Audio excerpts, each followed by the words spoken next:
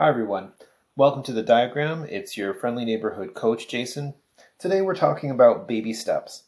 Now, I have some clients who have a challenge with what they call perfectionism or being completionists, and they're really down on themselves in general about the idea of celebrating victories or giving themselves a pat on the back or congratulations when they're doing well. It's actually very important when we talk about making progress or changing our lives to consider that we're not actually talking about changing things all at once. There are a lot of things in between where you are and where you want to get. And the hard thing about motivation and dopamine is that if we don't celebrate the little things that we accomplish, we actually are less likely to accomplish our goal. So I wanted to give you 5 things that you can use to encourage yourself to actually make the baby steps, because baby steps make progress. So number 1, start where you are and plan.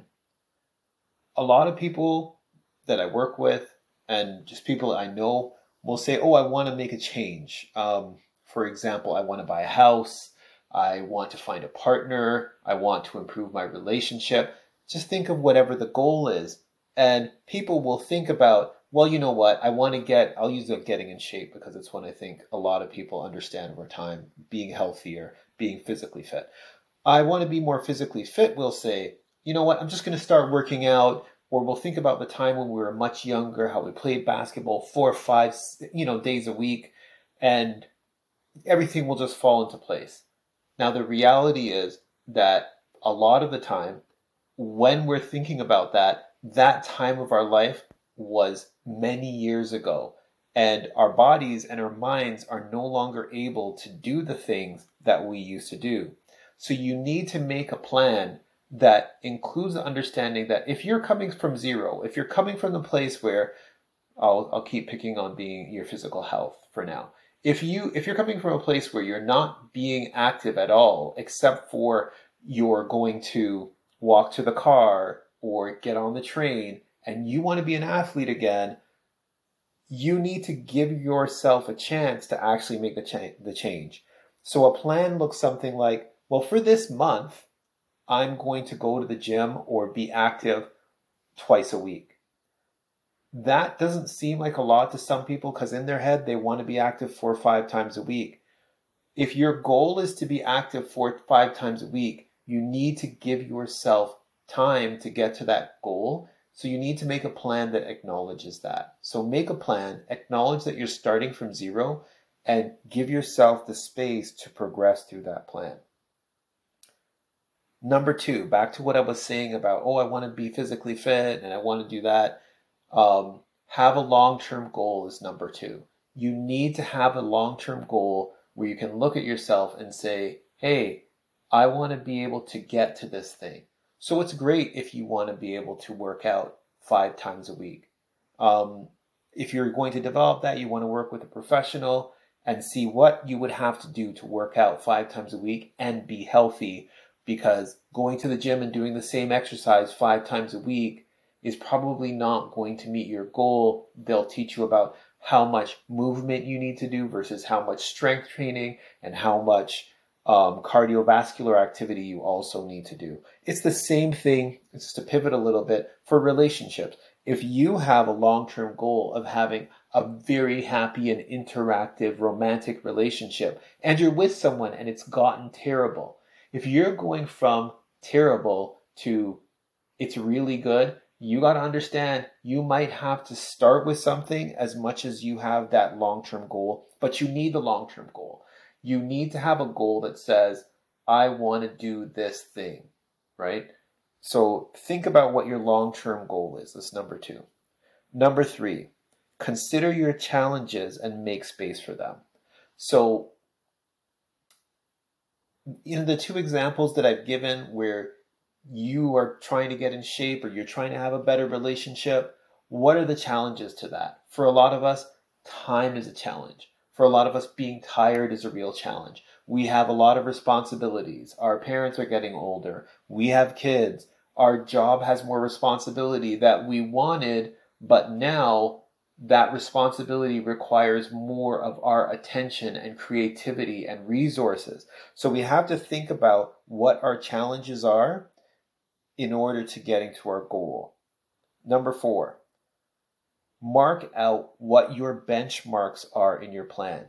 Your plan needs to have benchmarks, which you're going to say, back to the working out. If you want to be working out 5 times a week, it's a big deal when you get to 3. You are over halfway to your goal. When you get to over halfway to your goal, I encourage you to celebrate. I encourage you to give yourself a pat on your back. Tell some people who actually encourage you. You need people who encourage you. That's not one of the things, but you need to encourage yourself and say, hey, I'm halfway to my goal of working out 5 times a week. Just to go back to the goals, I wouldn't make a goal something like, I want to lose 30 pounds unless you have a medical reason for that. Like unless a doctor has told you, you need to lose 30 pounds, I wouldn't make the weight loss the goal because it's not the best thing to measure. Yes, it's a tool, but it's not the best thing to measure. Whatever your goal is, you want to have something that you can measure and something that is reasonable, that is trackable. You gain and lose weight based on drinking water. You gain and lose weight based on how much muscle you develop. So initially, it may not be the best goal. Same thing with having a happy relationship. Instead of having a happy relationship, I would encourage you to say, I want to go on a date with my partner once every 2 weeks. I want to be able to go on vacations with my partner once a year. I want to have deeper, meaningful conversations with my partner.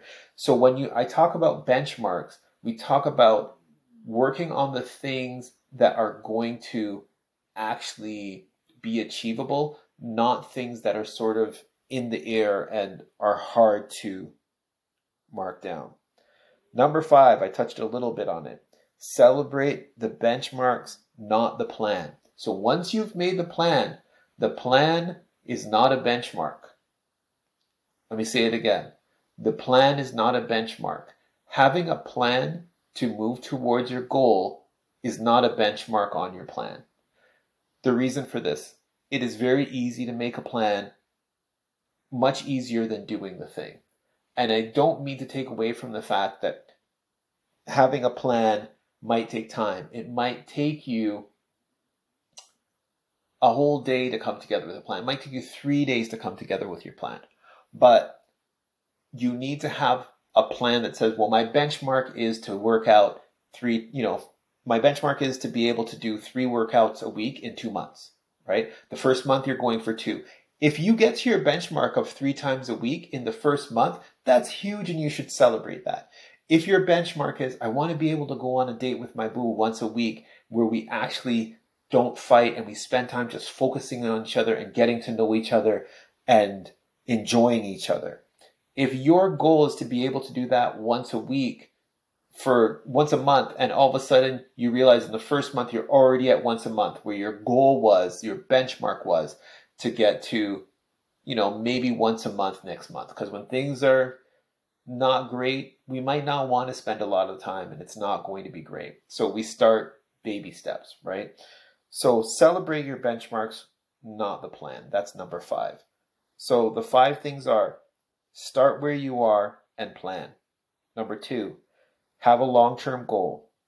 Number 3, consider your challenges and make space for them.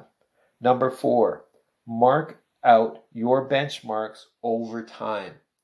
You got to know what you're working towards, not the end state, but the thing that you're working towards. Number 5, celebrate the benchmarks, not the plan. Thanks. I hope this helps. I hope everyone has a great week.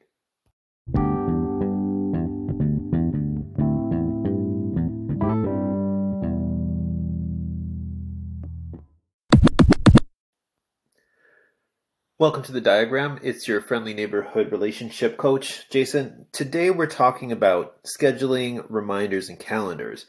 And you might say, Jason, what do scheduling, reminders, and calendars have to do with my relationships? Well, here's the thing. All trust-based relationships require trust. One of the main ways that we maintain our trust is by keeping our word. Whether we do this on purpose or not doesn't matter to the other people that we're in relationship with. Whether you know it or not, the people who you are in relationships with are building trust feelings for you based on how often you keep your word or not.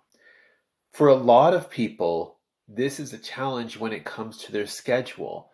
Being on time, not changing plans last minute, remembering to reach out, all of these things require scheduling skills, and they can have a huge impact. Not necessarily that you're on purpose not keeping your word, but the fact is, a lot of the time, what I see is that people aren't keeping their word and it's negatively impacting the trust that other people have for them, whether that person is their partner, whether that person is their children or their parents or in the workplace.